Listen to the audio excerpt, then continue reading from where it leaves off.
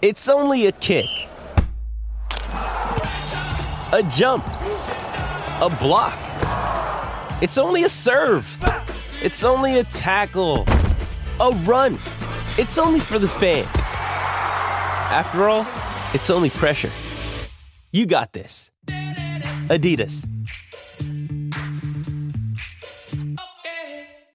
Dudes to the right, dudes to the left, stuck in the middle with you.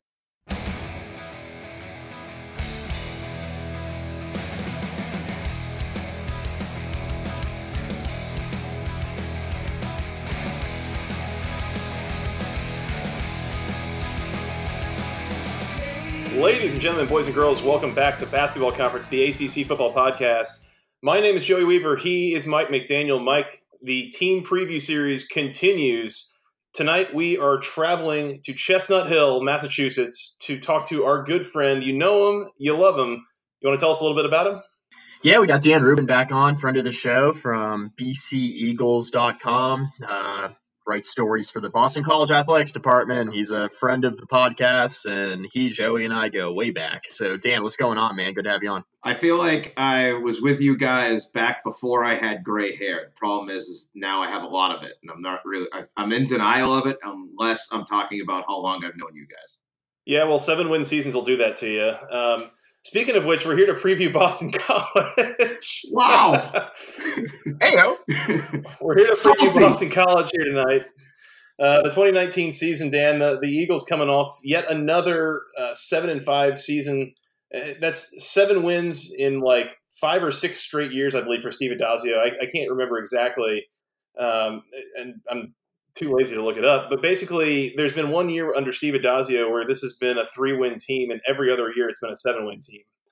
And really what I wanted to ask you and get some perspective on as we look at this coaching staff, they've been in place for a long time, and I think you've told us before that there's not a lot of concerns around maybe the lack of progress. But at some point, do you get the impression that there's any feeling of stagnation or of kind of people getting like they really want to see some change and some improvement at some point from what we've been getting used to?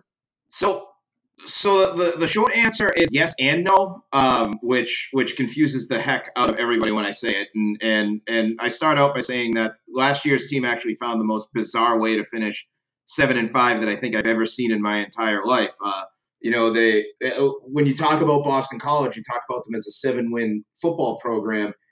People, might forget based off the final record that at one point they were 7-2. It's the middle of the month and college game days in Chestnut Hill. Boston College is hosting the number 1 team in the nation with a chance to play for a conference championship. So, and in that game, Boston College was actually beating Clemson thanks to a punt return for a touchdown. There was no way at that point to foresee 3 straight losses and a cancellation due to lightning out in Texas that the bowl game would end the season with a 7-5 record, a bowl game in which Boston College actually had the lead. And in my book, they won that game.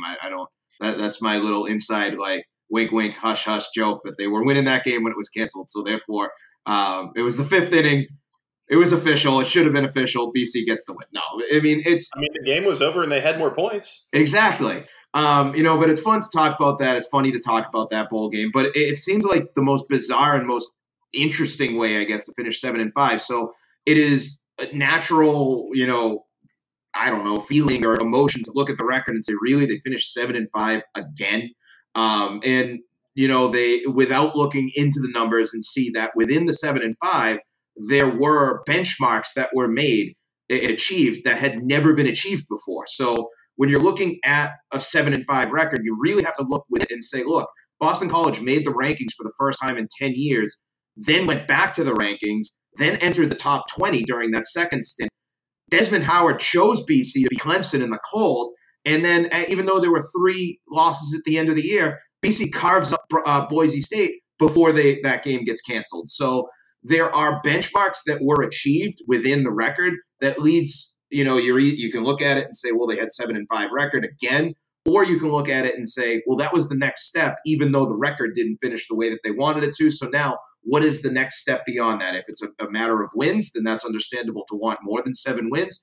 If it's about being competitive and taking the next step and producing more NFL guys and getting the system back into flow, then, it's what happens between now and the end of the year will dictate, did BC meet the next benchmark to last year's 7-5? Yeah, Dan. So 7-5, you lose 3 straight to end the year. Obviously, the bowl game was what it was with the with the cancellation due to the lightning storm.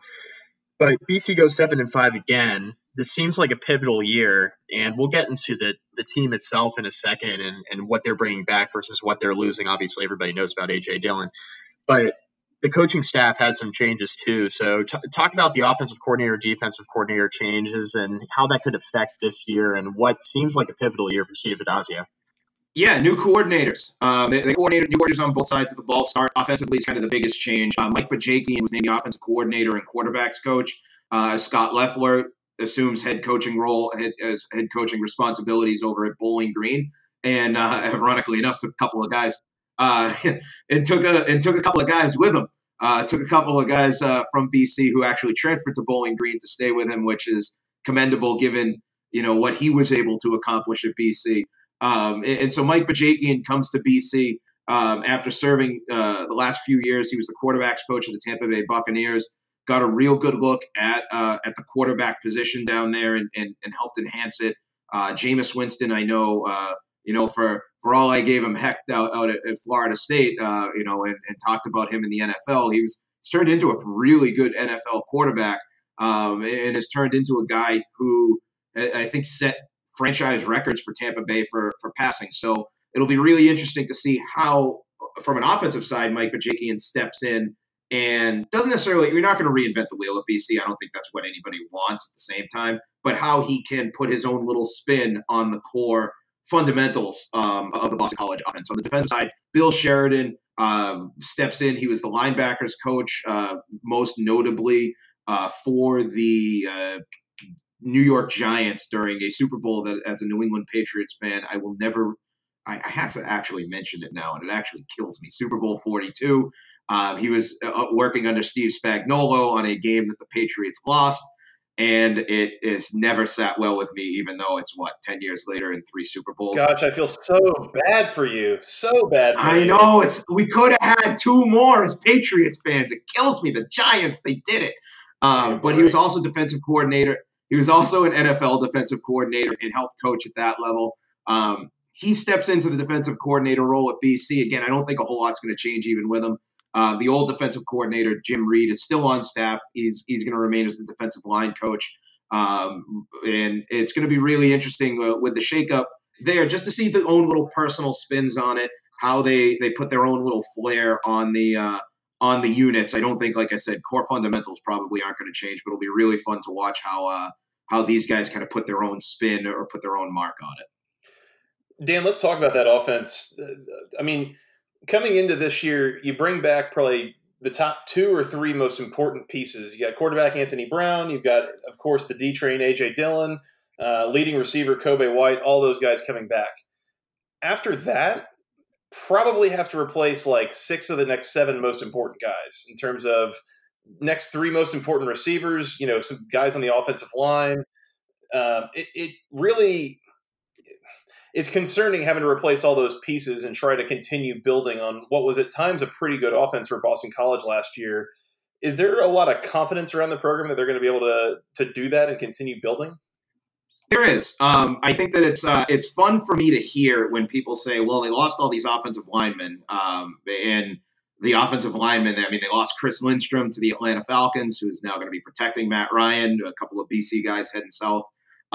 They lost John Baker, who was a center, all these guys who had become such forces on the offensive line for BC, that it's really interesting for me to see people say, well, they lost all this game experience, and without recognizing that there is game experience still on the offensive line. So you're looking at guys like Ben Petrula, for example. Ben Petrula was an offensive lineman. He's a big body. He's 6'5", 300 pounds. And he actually played center his freshman year because Chris Lindstrom stayed at guard when John Baker was knocked out for the year. I think that was 2016. So he's a guy who's playing as a junior. You have a guy like Alec Lindstrom, who's a redshirt sophomore who played last year, played snaps, who's Chris Lindstrom's brother. Same body type. He's maybe a little bit undersized at 6'4", 290, but he can play the center position. You have a guy like Finn Durstein, who's 6'5", 305, a redshirt freshman who played a couple of games last year, taking advantage of the redshirt rule where he was able to get in, I think, against UMass. You have a guy like a graduate transfer in Hayden Mahoney, who I think came up from Miami, if memory serves right. You have a guy like John Phillips, who's been around for what feels like forever. There are guys who have played on the line, and shout out to Tyler Vrabel, a redshirt freshman whose dad is the New England Patriots Super Bowl champion and current head coach of the Tennessee Titans, Mike Vrabel. I mean, there's a guy who's coming up, and he's got the pedigree. He knows what's going to be expected of him, and he's 6'5", 310 pounds. So, there are a lot of pieces to replace, but at the same time, this is where you have to start trusting the system of guys have left. It's now time for guys who have developed in your system over a year or two to slot in so they play 2 or 3 years. And then guys behind them, same idea, come in, sit for a year or two, get ready, play 2 or 3 years. And that's not even touching upon A.J. Dillon, Anthony Brown, who, we could go on for hours about A.J. Dillon and Anthony Brown, who might be, for all we know, one of the best returning quarterbacks in the ACC, given the pieces that have been graduated and departed. Well, let's talk about A.J. Dillon, right? Because he doesn't get nearly enough press, so let's talk about him. I say kind of tongue-in-cheek. Not even a little bit. Yeah, I say that kind of tongue-in-cheek because I think a lot of people respect how good A.J. Dillon is, but then a lot of people forget about him because he's playing up at Boston College, a perpetual 7-5 team under Steve Addazio. So let's talk about A.J. Dillon. He's going to be running behind an offensive line that it sounds more like a retool than a rebuild based off of what you're saying here. And what are the expectations for A.J. Dillon coming into his junior year? Well, the thing about AJ is that, right, last year, so his freshman year was out of this planet. I think that his ability to go out and just run over players, literally and figuratively, made him a unique specimen. 1,600 yards his freshman year, 14 touchdowns. I mean, there's a guy who blew people off the line, and if you tried to tackle him, was like he was the human form of Bo Jackson in Tecmo Bowl, right? You tried to tackle him and you just couldn't do it. Last year, he gets hurt. So against Temple, he endures an ankle injury, misses a couple of games, comes back. I wouldn't call it diminished, but you could definitely tell that was hurting him for most of the year. He wasn't right. He still gains 1,100 yards and 10 touchdowns. So I think the diversification of the offense, the maturation of the offense, he's still going to get his touches. I mean, you're still looking at him as a guy who can run the ball 200 plus times, close to 300 times a season. He's got that workhorse mentality. He's got that size. He's got that speed. And given the importance of this year to him personally, he would never mention it. He never mentions it. He's only focused on this year. I really do believe that. But everybody knows that A.J. Dillon's name comes up in certain conversations, and I think that's warranted for a reason. On the flip side, how you get A.J. Dillon to a next level is dependent on calling the right plays with the quarterback, spicing it up with some other running backs, guys like Travis Levy, guys like Ben Glines. So it's going to be really fun. It's going to be fun because that's the only word I can come up with, because you're still going to see BC line up 13 personnel, 1 running back, 3 tight ends, and watch A.J. Dillon go off tackle and off guard and run outside. But you're going to have other weapons in there that if you say, all right, A.J., we're going to give you a rest on 3rd and 6. We don't have to run it up the middle, but sometimes you can run it up the middle. There's a lot of different weapons in there. So A.J. Dillon might toil away in some obscurity because of the guys like a Tua or a Trevor Lawrence or guys who have been on teams that win 11, 12 games over the last couple of years. But at the same time, this is a guy who has 2,600 yards, 2,700 yards in 2 seasons. That's not something that anybody wants to take lightly at any point in time in his college career. Dan, I mentioned him earlier, but I kind of want to go back to him here real quick. One of the guys that came into last year and that there seemed to be quite a bit of, I'll at least say, local hype around was Anthony Brown. People thought he was pretty good as a freshman in 2017, and then coming into 2018, thought he was really going to have a breakout year. And what resulted was a year where he completed a little over 55% of his passes and had 20 touchdowns to 9 interceptions, with a majority of the positive coming after a couple of games that he played against the absolute worst defenses on the schedule, including Wake Forest early last year. I mean, it seems like that development was not at least to the level that maybe we were hoping for or thinking it was going to be. And Mike and I have talked on this podcast quite a bit that introducing a credible, real, consistent passing threat is a complete game changer for Boston College's offense at this point. Do we have reason to believe going into this year that he is going to show that next level of development and take that next step to where Boston College can have a pretty credible passing threat and really open up that run game more than just making it into a sledgehammer and hoping that A.J. Dillon and the offensive line is still stronger than the other team? Well, and Anthony Brown is probably the best case study I think I've ever used for a guy whose expectations sometimes overshadow some of what he's been able to do. When you talk about some of the players that he's played against and some of the games that he's had. So Anthony Brown, full disclosure, did not play really against Holy Cross last year, which when people are like, well, he had 20 touchdowns, but BC dropped 60-odd points against Holy Cross. Well, he didn't actually play in that game. So he did play against UMass, and he did play against Wake Forest, but you'd have to take out some of the major BC massive offensive blowouts, and he had to win games against other teams. So when you talk about his passing touchdowns, and you talk about how he performed, I don't know what reasonable expectations are out of anybody, because he threw 20 touchdowns last year. When you talk about the guys who have thrown 20 touchdowns at Boston College, the list is exceptionally short. It's Glenn Foley, who did it twice in the 1990s. It's Brian St. Pierre, who went on to play for the Carolina Panthers once or twice. He had 25 in 2001. And it's Doug Flutie and Matt Ryan. So Anthony Brown's the fifth Boston College quarterback, as long as BC's been playing college football, to throw for 20 touchdowns. In terms of yardage, per season or yardage per career, in 2 years, his freshman and sophomore year, he's already thrown for 2,100 yards. He threw for 2,100 yards rather last season. His career touchdown numbers are going to start approaching guys like Brian St. Pierre, Chase Reddick, Matt Ryan.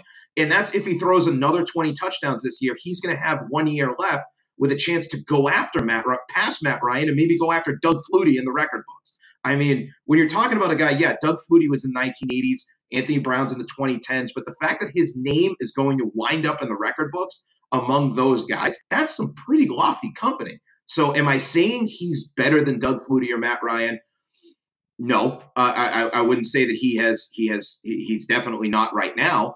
But the numbers that he has put up have been very good. So within those numbers, because I like looking within those numbers, right? Like I was just saying that about the wins and losses.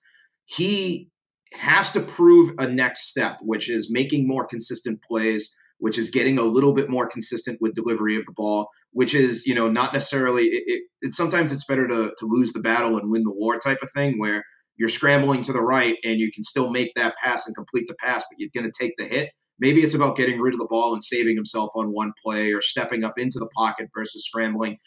I don't know. That's what I want to ask the coaches at Media Day. Like, what's the next logical level for Anthony Brown?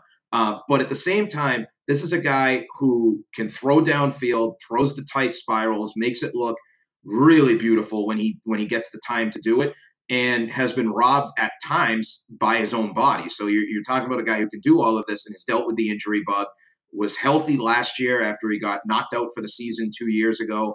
Last year got injured against Clemson and really wasn't right down that 3-game losing stretch down the stretch in the Syracuse game or the Florida State game.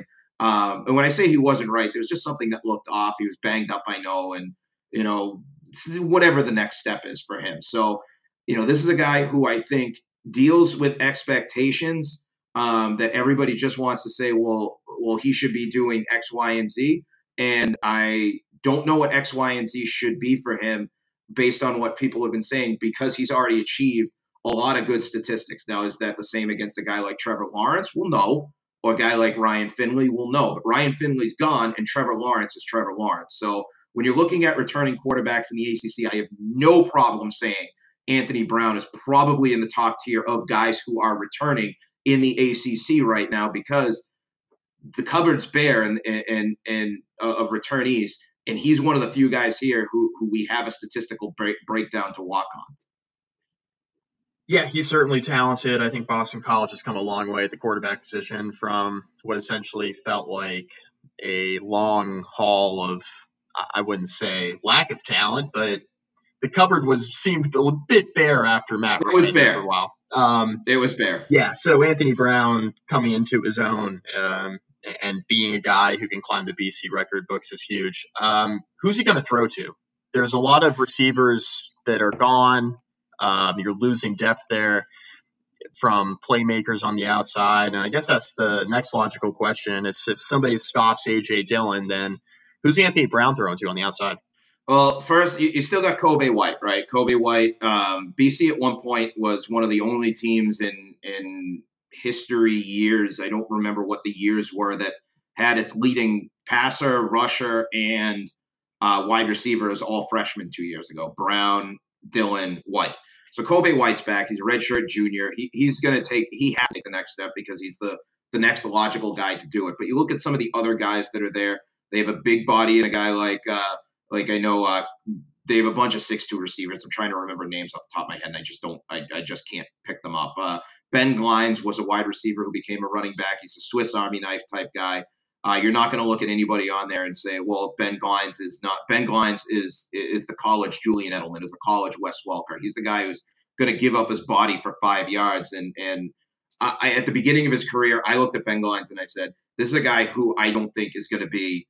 He's not good enough to play, number one wide receiver. That's what I said his freshman year. And then he turned out that he could make possession catches. So what do I know?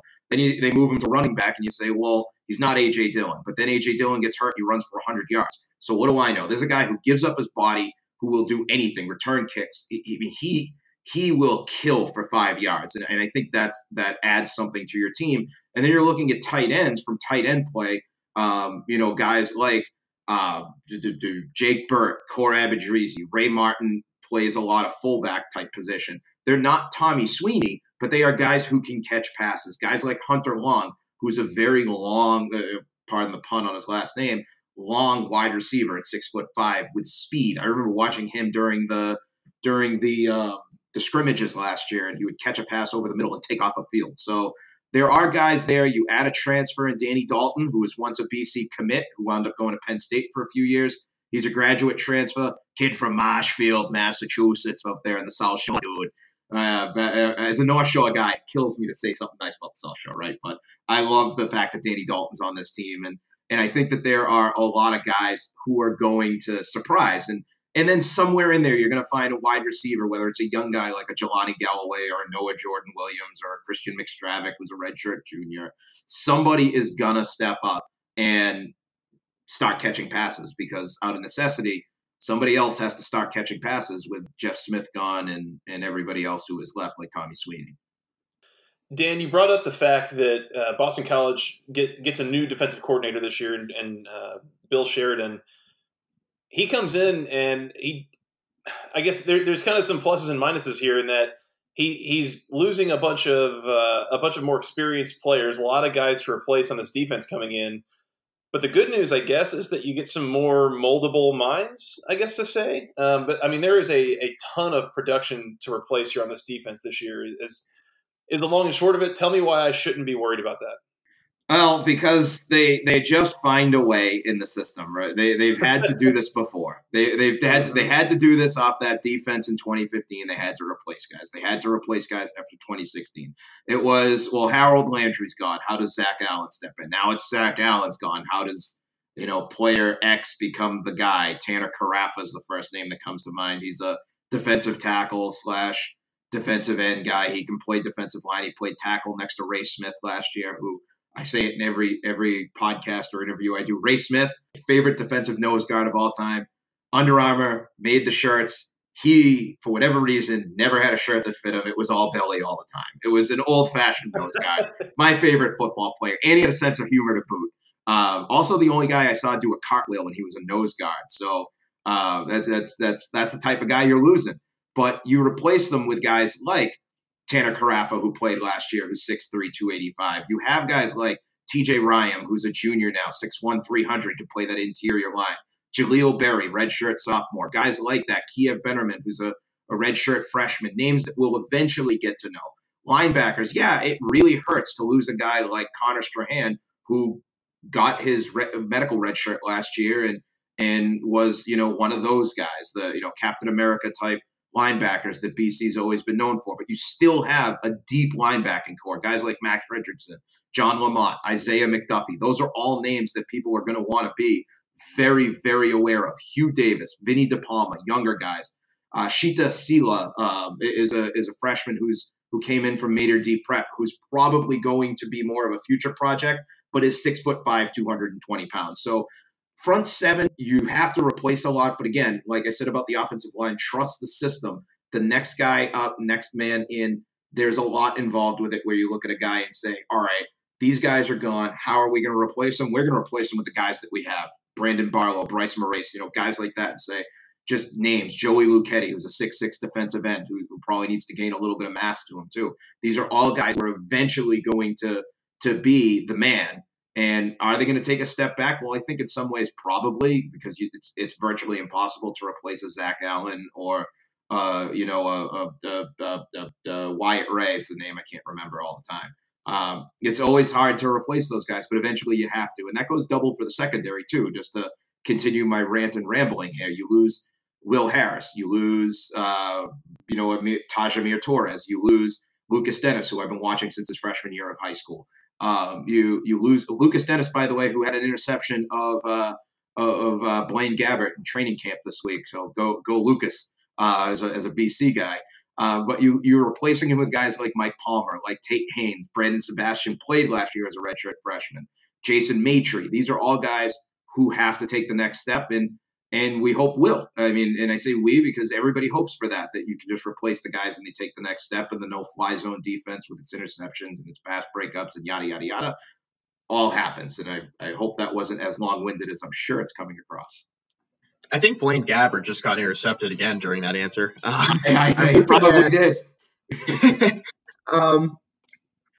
Talk a little bit, and this is kind of a little change of topic here. So we're not used to seeing Boston College score 32 points per game, right? And that's what they did last year. And we're used to talking about Boston College in the context of having a top 5 or 10 defense in the country. And I think a lot of people still look at Boston College in that sense because they had so much success the last, 3-4 years leading up to last season, where they were this unbelievable defense. Nobody could score on them, but consequently they couldn't score on anybody else. So you get 7-5 that way. Well, you get 7-5 this way now, where you're scoring 32 points per game. You're a top 40 offense nationally, and your defense takes a step back. You got the 55th ranked scoring defense last year, 70th in total defense. Now you're losing 8 or 9 guys off of that defense.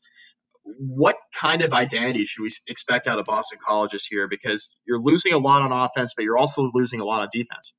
And on top of that, I guess I would throw out there that the average comes out based off of, again, looking within the numbers. And when I look at the numbers, I go back when they were 3-0 and ranked 20th in the country or 23rd in the country or whatever it was against Purdue, they had a bad game.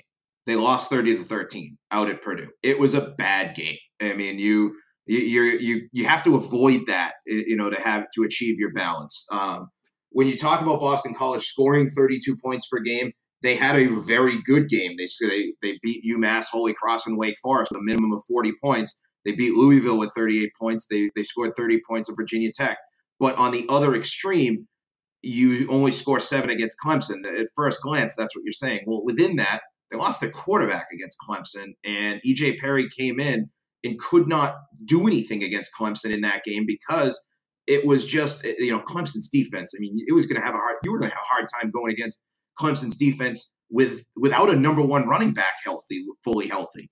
And now you're doing it without your number 1 quarterback. I mean, you're behind the 8 ball before the game even starts. So you go back to those games and you say, well, what are we going to expect? I think the goal is balance. You got to be able, if you're going to be a 25 to 30 point a game offense, you have to be able to balance that out with, if you're going to score 30, you have to just be able to put more points out. If you're going to give up 20 points, you have to be able to score 24.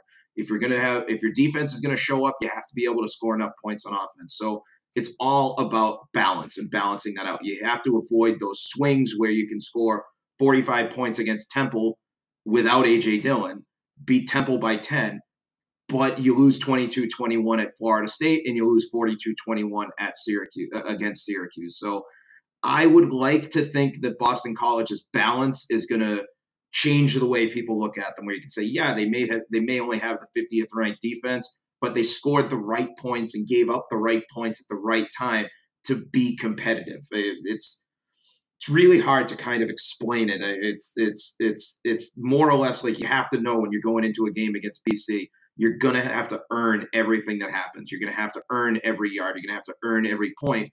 But then by the same token, they're going to earn points against you. They're going to take what they can get. They're going to take what they can do. And at the end of the day, let the chips fall where they do. And I think that when you look at what Steve Addazio has said, that the difference between a 7-win team and a 9-win team really isn't that much of a difference. You just need a little bit of good fortune, and you need the break to go the right way. It's about turning that break the right way. It's about forcing the good fortune to go your way. That I think will be the difference should BC achieve what is the next plateau, whatever that is within the win-loss record.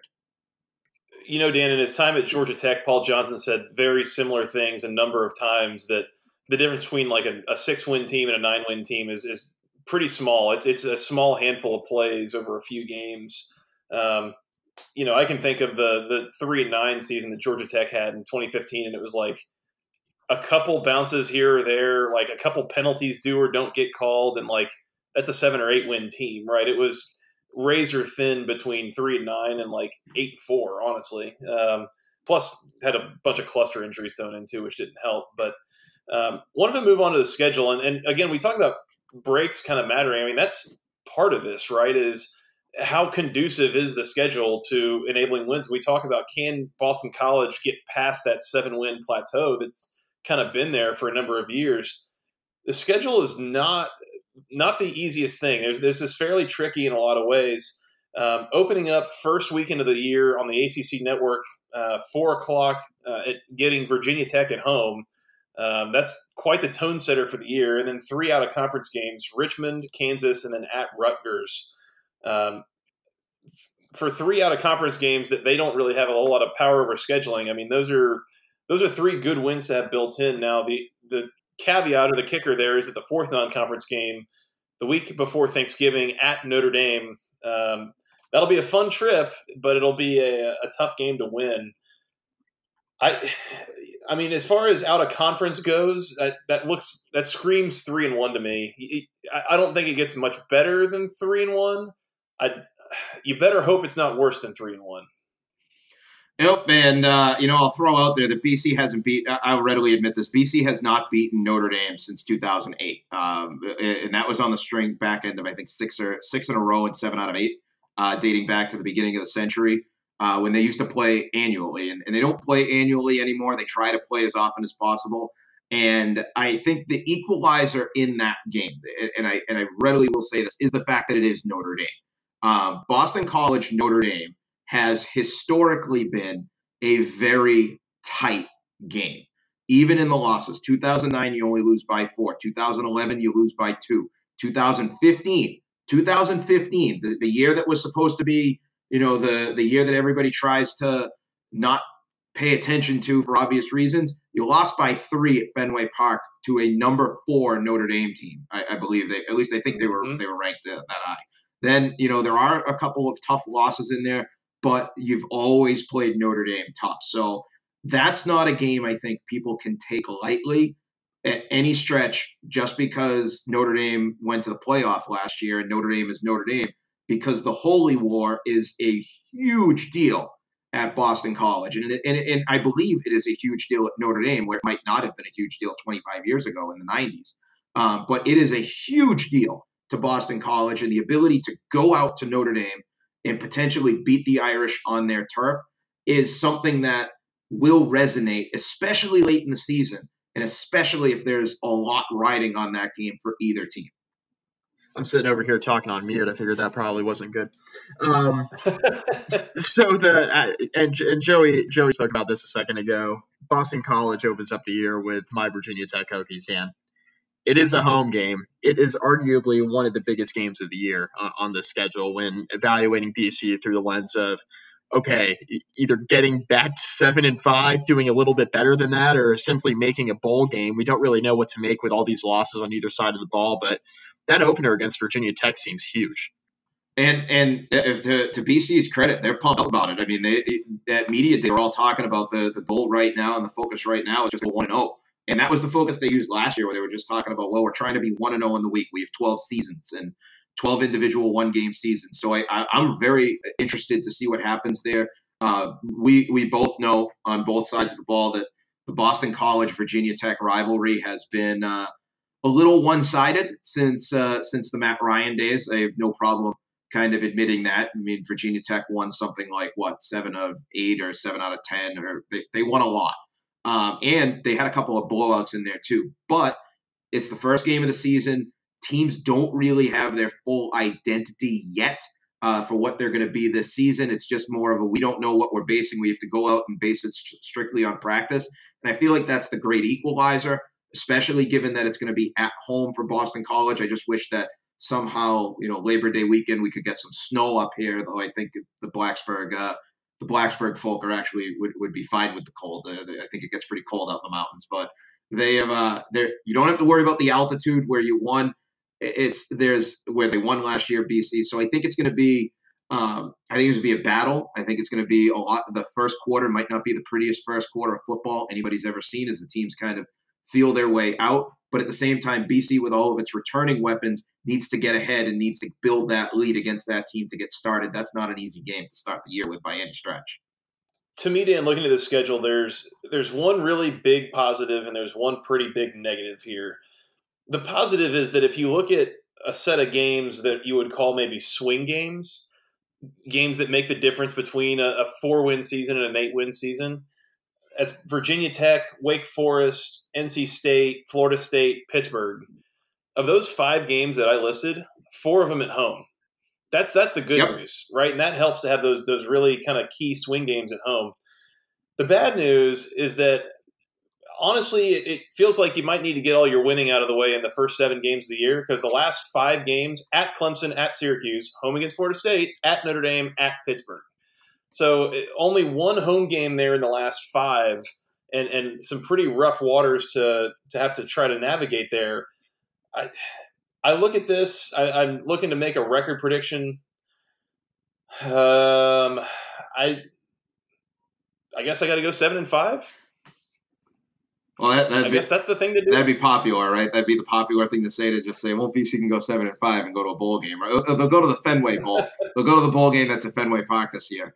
Actually, I wouldn't mind that, because traveling to the bowl game would actually be very easy to convince my wife to say I can go to the game, because for obvious reasons. That's the only selfish reason. That, and because I wouldn't mind seeing a Boston team actually win a game at Fenway Park this year. Shout out my Boston Red Sox, who I have seen lose 5 times this year, including one in Baltimore. How many more till you get a refund? Oh, it's tough. It's not pretty being a Red Sox fan. At times, I did not. Oh, gosh. Can we not? Can we not? Mike, you're a Sox fan with me, right? I don't hate it. I have to sit around and wait until the Patriots unveil their banner. Anyways. I will turn this car around and we will go home, Daniel. No, I think there's some validity to what you guys are saying with in regards to the start and finish of the season. Look, if you're looking to build momentum, right, you can't beat Clemson in October unless you're playing well. Save for that year that Syracuse did it when they were a 3 or 4 win team and knocked them off inexplicably. But that was a feature. That was a preview of coming attractions out of Syracuse. So I think when you look at Boston College and you look at the beginning of the season, you got to get out on the right foot, because you don't want to go into that last stretch limping along and saying, well, they're fighting it and they're fighting it and they're fighting it, if you're trying to be the difference between a 7-win team and an 8-win or 9-win team. Now, that said, like I've said before, wins and losses are the be-all, end-all. But by the same token, if you lose to Virginia Tech, Clemson, Florida State, Notre Dame, and we'll throw NC State in there just for fun, by a combined 13 points, and I don't even know if that's mathematically possible, can you really look at the team and be like, well, they had a bad season. They lost all those games by a field goal or 1 possession. I mean, it's too hypothetical to look ahead and say anything. But so I think the key has to be to beat Virginia Tech in game 1. I think before you can look at Clemson, you have to beat Virginia Tech. Before you can look at Clemson, you have to beat Virginia Tech, and before you can look at Richmond, you have to beat Virginia Tech. So I think all the energy is there, and then you start looking ahead for our sake and look at the first half to the last half of the season and say, before you can ever get into that brutal stretch, and we look at it at the beginning and say it's brutal, but Syracuse is replacing a quarterback. Florida State had its issues last year, and they have to come to Boston in November for the red bandana game. Clemson is Clemson. Notre Dame, we don't know what Notre Dame is going to be at the end of the year, and we don't know what Pittsburgh is going to be at the end of the year because, Pittsburgh last year, I think, won the division with, 7-7 over 7-5, so whatever was overall record. So it's really hard to look ahead at that 4 out of 5 game stretch on the road without first looking at the beginning and saying, you got to get out on the right foot against Virginia Tech.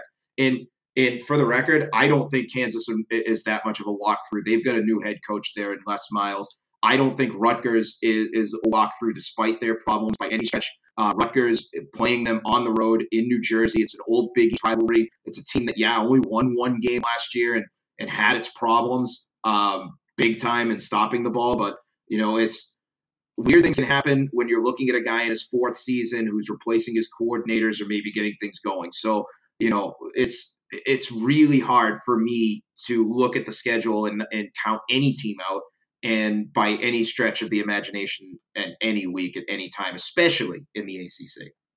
Dan, I know Boston College cuts you checks for the work that you do, so you can't make a record prediction. So we appreciate you talking about the schedule the way that you did and giving us the pros and cons. Joey says 7-5. I'm looking at the schedule. I'll give my official prediction now. This feels like 6-6. And the reason why it feels like 6-6 to me is because of that stretch. You got, 4 out of the final 5 on the road. I do think Boston College will navigate their non-conference schedule. I think there's certainly a possibility to pull a couple of upsets. I don't think Clemson is one of them, but I think certainly you can pull off that Notre Dame upset. It's been done before, albeit not in a long time.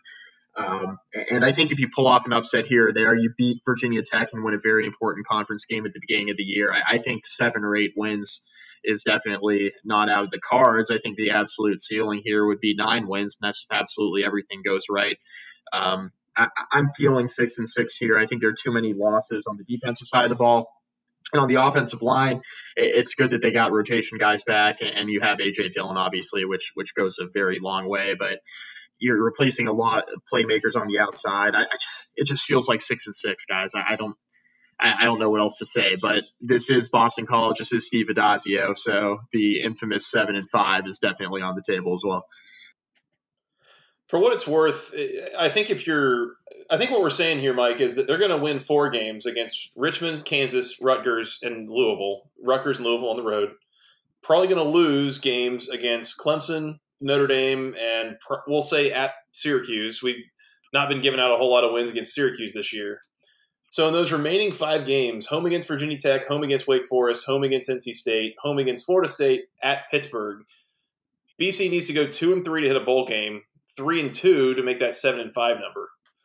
I mean, it seems doable to go 3-2 in that stretch. I will say the Vegas win total here, Mike. You got any guesses? 5.5? 6.5. And if you believe that Boston College is going to win 7 games, the over is plus 140.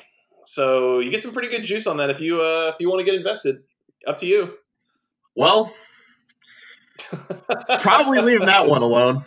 Yeah, maybe just leave it alone. 6.5 sounds damn right either direction. You could say you feel like you're stuck in the middle on that. That's right on the nose. And Dan wants to give an answer so bad and just can't. And you know what? Your employer would be very proud of you, Dan, for your straight hair. I tell you what, one of the greatest things about working with BC has been for me the ability to talk to some of these players and talk to some of these coaches, and maybe it's clouded my glasses to say that I'm wearing maroon and gold colored glasses, but I will say this, and this will be my argument for it, and that is last year they did a lot. Last year they had a record number of pro prospects go to the combine. They had a first-round pick. They had the same number of draft picks, and I'm picking this right from an article that I wrote, which said same number of draft picks as NC State, Oregon, Wisconsin, and Iowa, more picks than LSU, South Carolina, Texas Christian, and Florida State.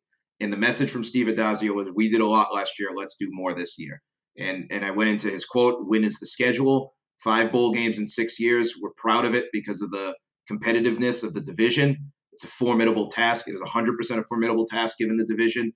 The next step, this is Steve Addazio. I'm a simple person. So to win 8, 9, then 10, those are the next steps. And then again, the difference between a 6-win and a 9-win season really isn't that great. So good fortune and good luck to my beloved Boston College Eagles.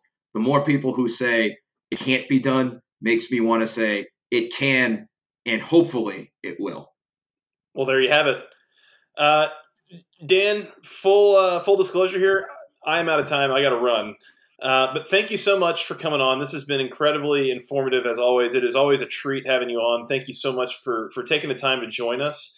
Do you want to tell the people real quick where they can find your stuff? BCEagles.com. It's the athletic department website, which you guys have, lovingly alluded to.